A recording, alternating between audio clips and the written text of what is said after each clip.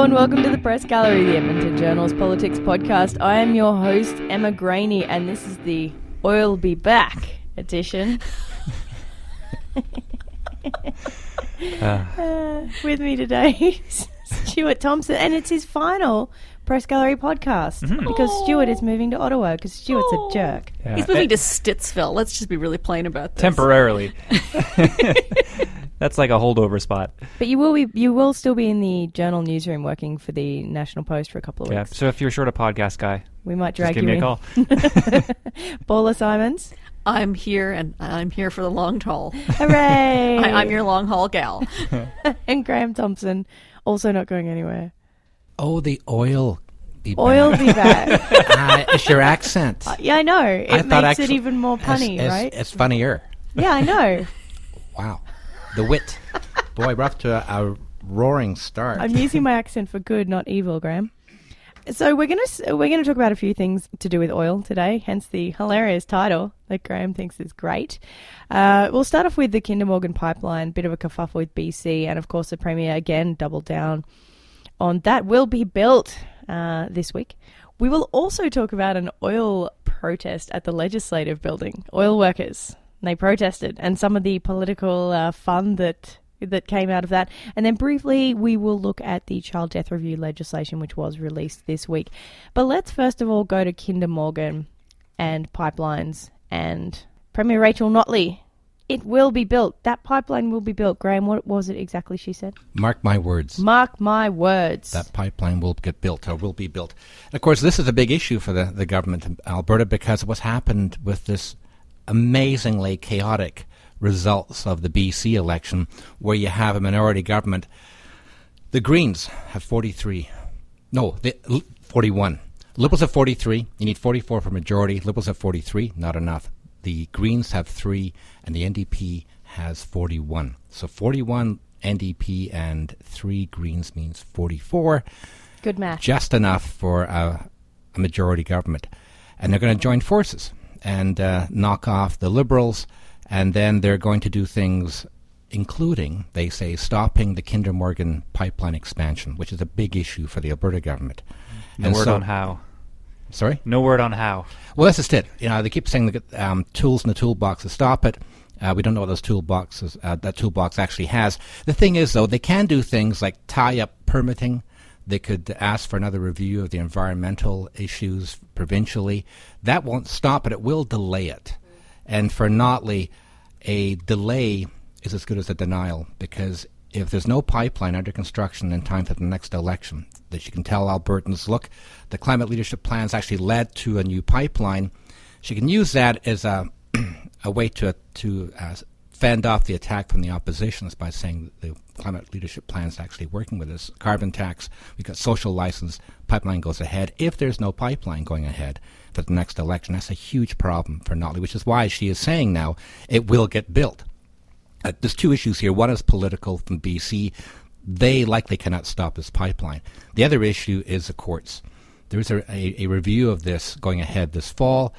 That could be a problem, but if it sails through the review, then this thing will eventually get built. The question is, when will construction start? Will it start this year, next year, the year after? And it's a problem for Notley. If this gets delayed, it's a huge political problem. And we, of course, thought this was going to happen when the outcome of the BC election was the shit show that it is. That's the technical term. Well, I mean, and really, because we're not, I mean, the NDP and the Greens would have you believe that they just will automatically form government. That's not actually how the Westminster parliamentary system works. It may be... Ye of little faith. Oh, well, I mean, it is possible that because the Liberals did win more seats, and because they are the incumbent government, the Lieutenant Governor of British Columbia may give Christy Clark's Liberals the chance to see if they can... They likely will. Yeah. And Clark has said, Christy Clark has said, yes, they'll go ahead and actually call the session back. What's likely going to happen is they call them back, the Liberals have a speaker, the speaker goes ahead, they have a speech from the throne, it gets defeated by the Greens and the Liberals, the NDP, then it collapses,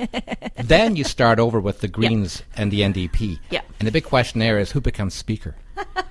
Well, because I'm sorry, you guys. It's just so... I know, we love this. I'm sorry, all you people out there who do not care about the nerdity of the Westminster parliamentary system. Oh, come on. Anyone listening to this podcast definitely cares about the nerdery of the I love this stuff, and I love it that no matter how things fall out, whoever is on the losing side says, that's not fair, that's not democracy, that's not how it's supposed to work. It is how it's supposed to work. I love the loopiness of it. I love what we have inherited from Great Britain. this complaint. I mean, because this is the question of who commands the government, who has confidence. So, if the Liberals can make some backroom deal and lure some people over in a giant game of Red Rover, then, but as Graham correctly says, or Emma correctly says, as somebody said, I mean, even if Clark is elected, even if Clark can somehow hold on to government, if she gets some floor crossers or something, that still doesn't give Rachel Notley a guarantee that a pipeline gets built, because Clark was also throwing up some roadblocks because it became popular, right, in the narrative. Like, BC hates pipelines, therefore I hate pipelines too. Hey guys, I don't want to either. Yeah, let's just stop it. We've been talking a lot about how this election has been a disaster for Rachel Notley, but I can give you a scenario in which it is a very good situation for Rachel Notley with the Greens and the NDP in power. So, because Graham was saying, it's tough to see a path for this government to block this pipeline. And Rachel Notley right now is talking a lot of big talk. And yesterday I spoke to Environment Minister Shannon Phillips, and CBC's Kim Vernacity said, what do you think of this Andrew Weaver saying Rachel Notley's got to get with the program? And she just went off for about 2 minutes about what a hypocrite Andrew Weaver is. And I wrote a story about it. It's online. But the language was very strong. And unlike Shannon Phillips, to use strong language. And I will tell you, if you are a reporter, if anyone is listening to this and then gets my job in a couple of weeks, if you are moping around the legislature without a story, just go talk to Shannon Phillips. That's what happened to me yesterday. So I wrote the story, and I was thinking about it, and I thought this is pretty good for them, actually, because they are, Notley gave a speech yesterday pleading for centrists to come to their party. They're looking at maybe more of a right-leaning opposition party than they've had before, like this new party, maybe led by Jason Kenney, maybe led by Brian Jean. So they're pushing into the middle, and maybe the best possible thing that can happen to them is they stand up, they shout at the Greens and the NDP across the border for a while, distinguish themselves from those kinds of NDPers and those kinds of environmentalists, and then if the pipeline goes ahead anyways, they get everything they wanted out of that. So even if it is a little delayed, which is possible, if the shovels are in the ground when the next election happens, if the economy is getting better, if we're getting that, we had a report just last week about 3.3% GDP growth. That is a big... Alberta leading the country. That's a big improvement from even what they were saying a month ago. That was 2.7 was the loftiest expectations a month ago. And if this continues to improve, if employment tends to go with that, which it does, and the pipeline is built, and they've kind of made themselves look like the big centrist party who is telling the NDP across the border who's boss, that's a good situation to be in.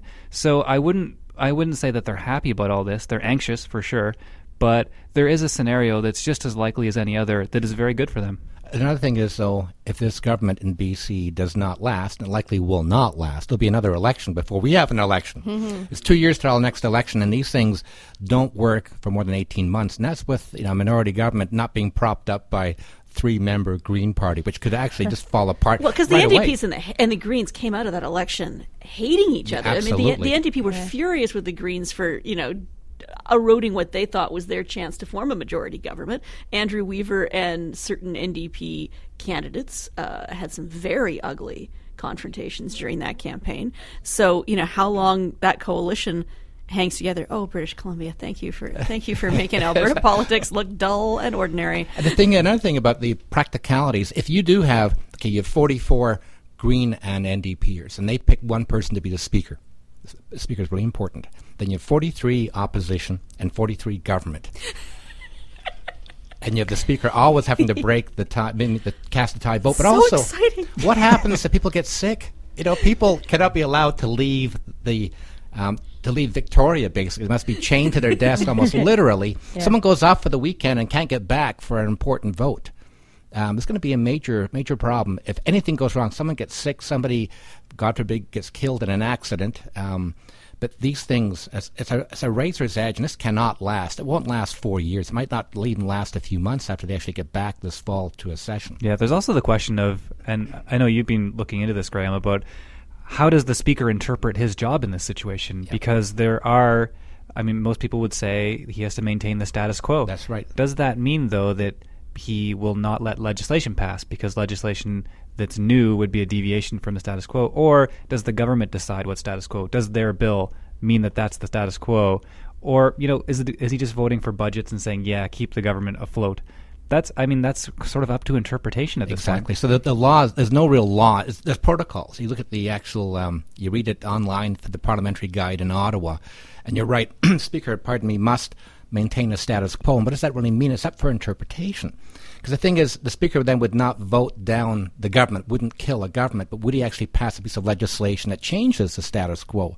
So it's really interesting that there's no law against it. But the thing is, even if a Speaker, as I said, NDP/Green member, whatever, was then to vote all the time with the government to break a tie, that just then undermines the Speaker's credibility, who's supposed to be impartial and a referee. And we know they are members of a caucus, but the fact that that Speaker would be forced to vote with the government every single time would undermine the credibility of that chair. It's going to be fun to see how this reflects upon Alberta's politics over the coming... Well, and to pick up on Stuart's point, I mean, it may allow Notley's government to get some traction, right? I mean, if British Columbia is mired in this kind of civil strife, as it were, they're not going to be able to muster much of a foreign policy, if I can put it that way. All right. So, meanwhile, people here can truck along doing what they need to get done. I mean, no government in British Columbia, as Graham says, like for 18 months is going to have the traction or the credibility to move a policy agenda forward. Well, the Premier's Conference is here in July. Yeah. So who's going to come? Christy Clark? At this point, it's Christy Clark. I mean, she gets to decide when the legislature meets, Who gets the trip to Edmonton? That's the big might question. wanna- That's the big prize. Yeah. Well, the thing is, if they call it back for June, we're thinking June. You can't wait too long. If it's June, then it fails, and Horgan will be the Premier. But it's interesting mentioning Notley. Paul, you mentioned this, I think it was last week. If you just read the quotes from Notley, not knowing who actually said them, she sounds a lot like Ralph Klein or anybody in the past from the PCs. Now, this pipeline will get built, mark my words. Yeah, you read those quotes and you're thinking that if you just put it face to face or side by side with somebody else like Klein in the past. I see a Graham Thomson column coming on. Well, and it's interesting, though, watching, you're right, the maneuvering of how, and going back to what Stuart's saying, it's interesting watching the language evolve over the last year or two from this government on this issue in particular. And one thing it's also done is boxed in the opposition because so Brian Jean's initial response to this was that Sabora Berman needs to be off the oil sands advisory board. And that's been a thing for a while. And I mean, is that really a response to this election in BC? Like, that doesn't make any sense. And so I guess they were happy that this election had ended the way it did. I mean, this is an advisory board. It's not really relevant to what's going on. And then now their whole line is this whole thing shows the NDP's social license has failed. And that is something else they've been going on for a while. But if I was in the opposition, strategically, I would be worried about that line of thinking because the pipeline, the odds are it's going to be built more than not. We could see protesters, a lot of things could kibosh it, but if I were betting, I'd say it's probably going to at least start getting built. So at that point, what is your line? Does that mean social license has all of a sudden started working again? Like, it doesn't really make a lot of sense, and I have noticed the opposition seems to be going on a day-by-day basis on this. They don't really seem to have any long-term strategy here, and I think maybe everyone is doing that because we don't know what's going to happen, but it has been deeply apparent the opposition doesn't have much place to maneuver with all this going on. This moves quite nicely on to our next topic, which is the protest that was at the Legislative Building this week. It was Tuesday. Yeah, it was unemployed oil workers. Actually, Paula and I, we were up at the federal building as they were giving us a technical briefing on the new child legislation, and we could hear the chanting. Mainly, you could hear Brian Jean. Actually, yeah, he was loud. You couldn't hear Panda that well when he started, but Brian Jean, you could definitely hear him kind of echoing up through past the fountains, up into the little balcony by the federal building there. But you were actually at this protest, weren't you, Stuart? I think this is something that we wouldn't normally talk about. It was a pretty small rally. And it was something people? I would say 50. There were a lot of staffers out there. And so it was Gareth Hampshire from the CBC and I were trying to count, and I was pointing out all the staffers to him to knock off of his crowd number. And some of them were NDP, and that actually came up during the rally so there was a group of about 50 guys who were engineers and technical services. Most of them, I spoke to a lot of them, that most of them were for India or Indonesia or worked in Indonesia, and they had immigrated, and now they were saying, we came to this country, and now all the jobs are being sent out of this country. It seems kind of unfair. They were complaining about outsourcing, and one guy... Oh, the irony. Yeah, well, and one guy... Are they temporary foreign workers? No, no, they're immigrants. And actually, fascinating. To their great credit, they knew a lot about what they were talking about, and I had some very nuanced conversations with these guys, and the government has moved to lock engineers out of the temporary foreign worker program, so that means those jobs can't be taken by TFWs, and the guy I was speaking to said, that was a great move. The province made a great move there. We want them to champion our cause to the feds now, because we're talking about outsourcing, and that's a federal issue. It's a hard thing to fight, but we want them to kind of champion. What a thing about human psychology, right? I mean, I came here as an immigrant. Now I'm a Canadian. Now keep the other immigrants out. Yeah.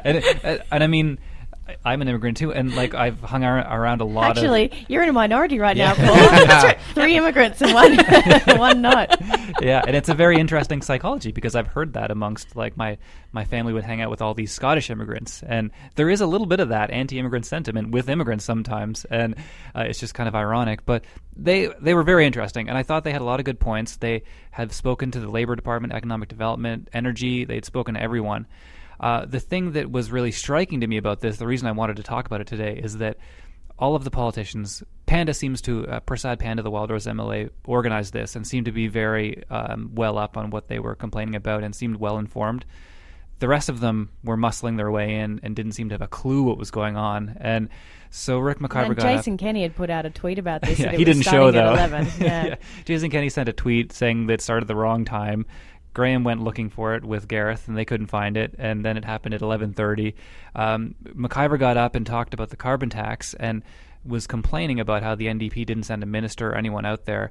And then at one point, he actually singled out an NDP staffer, a young lady who was standing there, and said, they've sent their media people, but they won't send a minister, and said, ma'am, I want you to tell your bosses that we're disappointed in them for not coming out to this. And it was one of those moments that the crowd turned on this young lady, and people had cell phones, and it was a very kind of hostile moment that it made me really uncomfortable, because I was standing right there too.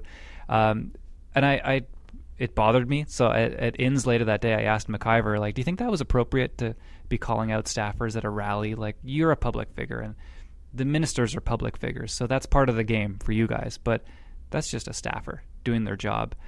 And he said, well, I was trying to make a point. And I said, but you didn't need to do that to make the point. That you could have just said the government isn't here. And I said to him, his press person was beside him. I said, if Christine had been called out by a government minister, how would you react to that? And he said, well, if I was a minister and somebody was calling me out and I had sent a press person, they're entitled to do that. So it was an odd thing. I'm still not comfortable with it. I put it in my story because I thought people should know that it happened. And then they moved down to the rally. Brian Jean got up and did a very loud speech. He's got a very loud voice, Brian Jean. And it actually was, as far as delivery goes, Brian Jean isn't the best at this kind of thing. But it was a fairly good speech, but it was all about the carbon tax. And Axe the tax. I was talking to these guys, and I said, what do you think about the carbon tax? And they said, well, it's not ideal, but it's not really what we're here for. We're worried about outsourcing. And which is one of those rallies where I thought, isn't this strange that the people who are rallying, the people with the protest signs who are supposed to be the angry, incoherent ones, know everything, and the politicians don't know a damn thing about what's going on here. And the one politician who I think would have brought maybe a different tone was Wayne Drysdale, who's a PC MLA for Grand Prairie. Who's so solid. He's a good guy. He was standing on the outskirts. I think he was eating a hot dog and just kind of like... It was a very nice afternoon. Yeah, it was nice. He was eating something. I don't know if it was a hot dog. And he was chatting to all these guys. And then all the MLAs had kind of muscled into the CBC shot with the protest signs and kind of gotten in there, and they were kind of throwing elbows to get in. And the press person for the PCs went, "Oh, Drysdale," and grabbed him and said, "You got to get in here." And he pushed him aside and went, "No, I'm fine." It was one of those moments where I thought, this is a politician turning down press, and I think probably rightly so. Like, Wayne Drysdale's awesome. Like in QP, I made this point yesterday. Yeah, you said this on Twitter just the other day. Yeah, he is one of the very few MLAs who actually stands up and asks a question to get an answer. He doesn't do it to throw political points at and things. usually it's of Adil Carlier. Yeah, Carlier, he was asking. He did ask yesterday about Sarah Hoffman. He was wondering, why is it that this health thing in rural riding hasn't been built, in my rural riding hasn't been built, and yet the Edmonton Hospital, hey, what's up with that? Like, that's a totally reasonable question. And it wasn't cloaked in political rhetoric. He didn't just, start yelling out any catchphrases or anything at the NDP. He actually does politics to try and, I get the feeling, actually make things better for his constituent. Yesterday, actually... Radical thought. I know. Yesterday was some old school parliamentary stuff, too, because he did what none of them do. And this is what the whole idea of being opposition is. You've got a question, you've got a first supplemental, you've got a second supplemental, and the very savvy opposition MPs or MLAs set the government up in their first two questions. Starkey does this too. Richard Starkey, who ran for leadership of the PCs. You set them up, you let them walk into the trap, and then you just hit them. Kabam! One time, Starkey did it so well, and then he mimed a home run swing afterwards. And I was like, that's great. Like, you got to do that. And yesterday, it was about, he lured Sarah Hoffman into, I think she was really excited to give this response about how there was an Edmonton hospital being built and Drysdale had been part of the government that didn't do that. And then he kind of used that against her, that partisan response. And, it's not hard to do because, there's talking points that you as an opposition member should know. There are times when Hoffman will be doing a response and the opposition will say it along with her, and because they know it so well. So as an opposition writer or an opposition MLA, it's easy. You should be doing more of this stuff. Yeah, Wayne Drysdale, bless his soul. Yes, and say with Wayne Drysdale, a shout out to Wayne here. I should have just called this the We Heart Wayne podcast. Well, he does ask questions of the government. You're right. The point where he would ask a question of Anil Carlier, the ag minister, on farm issues, and you get a response, a proper answer. Yeah. Another question. So I went up to Carlier, the minister, and said to him, do you get these questions in advance? Is this something where you actually are talking to Wayne beforehand? Because it's a very civilized exchange. He goes, no, these are real questions. I'm getting real answers. And so Drysdale's actually asking these questions. And it's not, like sometimes the opposition will let a minister know beforehand on topics that they really want an answer from. So they'll actually give them a heads up. I'm going to ask you about something to do with my writing.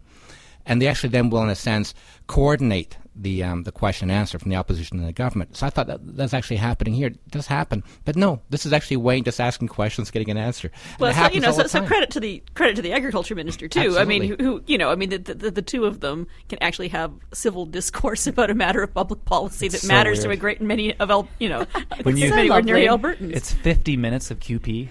And that one exchange is so different from everything else that happens. It really in there. stands It's out. so weird. And I just, one of the MLAs who doesn't do that is Derek Fildebrand. There's a segue. Now, here's my segue. He said yesterday he's still not sure if he's running for leader of the United Conservative Party. He's got a lot of factors to weigh up, including his family commitments. Philip got a new baby, and yes, that's a big So consideration. he sees P in a very different way. But you know who is running? Segue. Graham, who's running? Doug Schweitzer, There we go. a lawyer from Calgary. So far, the only declared real candidate. That's because right. there's no race yet, because there's no party. There's no UCP. United I love the Conservative fact Party. he's running for a party that doesn't exist. It's awesome. So he's doing right now. He's actually getting members to, he said, join, I guess, either party and vote twice for the unification. Schweitzer made a bit of a splash last year. He was supposed to run for the PC leadership. He was the person, he was the red Tory, the progressive Tory, the social moderate, fiscal conservative, who was going to take on Kenney and save the PC party. And he was going to run. He was made a quiet tour of the province. He's going to have a news conference on the Wednesday. I think it was August or September now, by memory. September. He's going to have a news conference to announce he was running. The previous Friday, I was told he's going to start hiring people for his campaign, and we thought, this is real. This is going to go ahead. On the Monday, though, he announced he wasn't running, and he actually supported Kenney's Unite the Right. And that was a huge disappointment to a lot of the progressive conservatives who wanted him to run. Yeah, well, on the Friday, he hired a press secretary. Well, I was saying, he was actually hiring people and on the Friday. On Monday, he was gone. It's almost like I just said that. Sorry. I have Thomson stereo.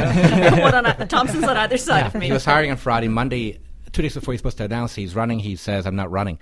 And so I tried getting a hold of him, for days, weeks, to find out. I wrote a bit about it in a column as to maybe some of the pressure put on him not to take on Kenney. Well, lo and behold, he is now out and he's running. And his Facebook post, yes, he's out running now. He made some snarky comments about career politicians, and we don't want an Ottawa-centric politics in Alberta. It was very much an attack, at least on Kenney, I could see it. And maybe on Jean as well. As well, because they're both from federal politics. So he's actually then saying, he said the hyper-partisan politics and politicians, there's no place for that in Alberta. So he really was taking issue, I think, with Kenney and perhaps even with Brian Jean. So he's in the race to try and, I think, steer this into a more moderate ground for this new party. The thing is, though, he's talking about issuing policy and things like that. The problem is we don't know what the party stands for. The party, if it actually works out, they're going to have a ratification vote July 22nd. The next day, officially, the leadership race starts. There'll be a vote in October for a new leader, and then a founding convention to actually plan their policy after that. So a leader comes out right now and starts saying, here's my policy for this new party. It may change, though. It may change, yes. And now, just briefly, I did want to talk about the child welfare legislation that came out this week. As referenced earlier, Paula and I were just out of the technical briefing about to go into the news conference when we heard the oil protest down there. But Paula, you could hardly hear it over the sound of my shrieking. Yes, over the sound of your boiling anger. It was difficult to hear. This is legislation that will change the child death review process. It was the first phase of work that was the recommendations were written by the Child Intervention Panel. It did come by pretty quickly. Those recommendations went to government in April, and they just introduced the legislation. 6 weeks. 6 weeks after they got the draft recommendations. So points for speed, points for untangling in some ways the incredibly Byzantine, dysfunctional child death review system in which there were so many people doing reviews or not doing reviews that nobody was following up. So the idea here is to concentrate power in the office of the Child and Youth Advocate, who currently does very few reviews, relatively speaking. He sort of picks the ones where he sees systemic, that they are microcosms of systemic issues, and then he does a very high-level review and says, see, here are the systemic issues. They're the same systemic issues I told you about in my last 7 reports, and maybe you should do something about them.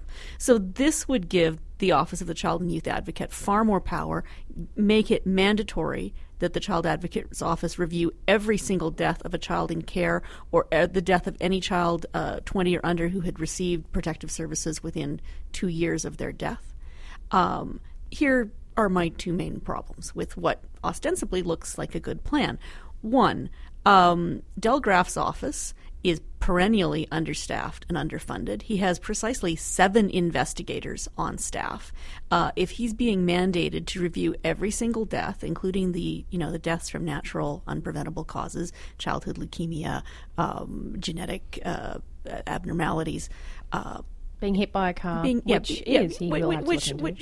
every single death, and the government can't say how much more funding. The government says, well, that's up to the office, the Committee of Legislative Offices, which is technically correct. But, I said to the government, you must have some sense of how big a budget Graff's office will need if you're quadrupling their workload. And they were like, oh, well, no, we really can't say. It would be wrong for us to comment. And then when I said in the paper that they wouldn't say, they were like, no, we didn't say we wouldn't say. We said we couldn't say. So, yes. So we don't know what kind of budget parameters the Child and Youth Advocate will be given to do far more work. The other issue is subtler, but for me far more problematic. Under the Child Advocate's law, he has extraordinary draconian privacy built into his legislation. I can now tell you Serenity's name. I can show you her photograph. I can tell you what part of the province she lived and died in. I can tell you when. Graf can't do any of those things. So his reports will all be secret. I mean, they'll be public, but the information about who died, when they died, where they died will be secret. And since they are hoping that this will reduce the number of public fatality inquiries because it will streamline things, they won't need as many public fatality inquiries, I put it to them that this means that there will in fact be fewer public investigations of the deaths of children in care, and that I was very sad, and I think I really upset them because in my column I said it was a betrayal of the public trust and made a mockery of the whole child death review process. They were super sad. They were sad, super sad that I wrote angry, those things. right? They were very, very sad. Yes, they were so sad. I heard from many sad people. Well, they wanted all this. Their plan was all this would go away this week, and they would never have to think about it again. And this just in fairness, they are working on a whole separate set of recommendations, and they are still reviewing how the entire intervention system works. And they are also in the middle of a giant review of the Child Advocate's legislation and mandate, which is due June 22nd. So the problem is there are so many balls in the air on this. It would seem as though it would be a good idea if everyone did their reviews, had an actual deadline, and came back with some concrete ideas, and then here we go, oh, look, we'll make all these changes at the same time so that it all comes together and works, like a plan. But I guess at least something's happening. And there is, part of this is that there was the most intense political pressure this government's ever experienced. Maybe Bill 6, but I don't think Bill 6 was as bad as this, partially because this is something that hits them right where they live. But they've never had anything like this, and they wanted so badly to move quickly on this, and I think that they did, and I think what we got out of it was more than we would have gotten otherwise, of course. So hopefully this is first steps. One thing, Paul, I wanted to ask you, you said in your column the recommendations aren't binding to the government. No, and I just had a question about that. Does that happen anywhere else? No, I mean, and they can't be binding. I think Del Graff's point was not so much that they should be binding, but that there's no mechanism. What the legislation says is that the government has 75 days to respond to his recommendations. And he said, well, that's nice. They have 75 days to say, thank you, we've received your recommendations for consideration. But where's the mechanism for him to follow up? And his concern was that the legislation puts all kinds of restrictions on him. You must do this, you must do that, you must do the other thing. But he said, if I were the Auditor General, I would be able to come back to a committee and say, hey, I made these recommendations and you didn't do anything with them. And then there'd still be something like that set up. I mean, that would make perfect sense if they would have set something like that up, would it not? I actually asked Notley about this at a presser. I said, shouldn't these go back to a committee at some point? And she said she didn't think that was the way it should be done. The problem is, I guess, they're so consumed with their own sense of self-righteousness. I mean, because it was when I was speaking with the press staff for the ministry, and I said, well, you couldn't give me any sense, even like the vaguest ballpark sense of what the budget would be. And the staffer said to me, well, did you honestly think that we would announce a thing and then not fund it? And I said, yeah, forgive me, but after like that's never happened. After 25 years of covering politics in this province, the idea that a government might announce an initiative and then not fund it properly, am I insane for thinking that's I'm sorry. I mean, just because you're New Democrats, I can't assume that you are on the side of the angels, and I can just take it with a nudge and a wink that you're going to make it fine because you are New Democrats. Yeah. That is not my job. The cynic in me too read about this stuff and said, well, if you were trying cynically to make these things not as politically explosive as they are, you would give a crap load of work to the Child Advocate and not staff him, and then say, well, you got 26 reports to do this year, buddy. Good luck with that. And then they can only do surface level reports. And that, I don't think that's absurd to think that that's the plan. And they need to prove to us that it's not. And they can't just have us assuming that everything will be fine. Yep. Now we are going to move on to our regular segment, Good stuff from the gallery. Stuart, what do you have for us, mate? This week, I would like you to read the New York Times obituary for Dennis Johnson, a fiction writer who died last week. He's one of those writers that's just so good, but so under the radar. So if you read that and you think this guy sounds like someone that I would want to read, he's a very interesting character. He was addicted to a lot of things in the 80s, and then... Who wasn't in the 80s? Thought that made him a better writer and realized he hadn't written anything, and then kicked those addictions and started writing for real. So after that, he wrote a book called Jesus' Son, which is a collection of short stories, and I would read the first story. It's about a hitchhiker who gets in a car crash. It's very short. I don't think it's more than 2,000 words, but it is one of the most excellent, just... most searing short stories I've ever read. Read that, and if you like it, keep going. The rest of the book is great. And he has another book called Train Dreams, which is just a triumph of the voice he uses in that story. It's something that, as a writer, you read that and you think, I don't have a clue how he did this. It's a wonderful read. Paula? I am removing my Trump-related articles moratorium to recommend a really remarkable piece in Time magazine this week about Jared Kushner, explaining Jared Kushner's family history and his psychology, and it's a really, really interesting profile of Kushner at a time when he's in the crosshairs of a lot of media attention. And I just thought it was a really well-written piece that gave me a lot more insight into Donald Trump's son-in-law and the levers of power that he controls in Washington. Hooray. I am going to reflect back on something we spoke about today. It is Tristan Hopper's article in the National Post called An MLA with Diarrhea Could Topple the Government, a playlist of just how crazy things could get in BC. If you read me that headline, I would tell you 100% of the time it was a Tristan Hopper story. Yeah, I didn't even have to look at who wrote that just to know that Tristan Hopper wrote that. It outlines all of the wackiness that is possible on the West Coast right now. I'm not going to spoil it, but spoiler, diarrhea is one of them. Graham, I hope that wasn't a segue to what you're speaking of diarrhea, mine's about Trump. It's from The Economist, and it's just overnight. The headline is The Flaws in Donald Trump's Decision to Pull Out of the Paris Accord. Economist is a wonderful magazine. They call themselves a newspaper, but they're a wonderful publication. And once again, they're explaining, climate change is real and how they should actually deal with it at the business level and economically, and how Trump is once again completely missing the point. Oh, Trump. What will you do next? No one actually ever knows. Thank you guys for joining us. Stuart, Paula, Graham, and Sean Butts, who was here to film some of this and put it online at edmontonjournal.com, where you can find all of the Press Gallery podcast episodes. You can also subscribe to our SoundCloud channel, iTunes, and TuneIn Radio. Stuart, I hope you do come back and visit us in the next couple of weeks. Yeah, I'll bang on the window if I don't. Yeah, that'd be great. Yeah, for all of half an hour. Yeah. Just do blowfish on the window with your cheeks. And Oh, it's just like that scene in The Graduate. Yeah. Emma! But I hope the rest of you do come back next week and join us on the Press Gallery.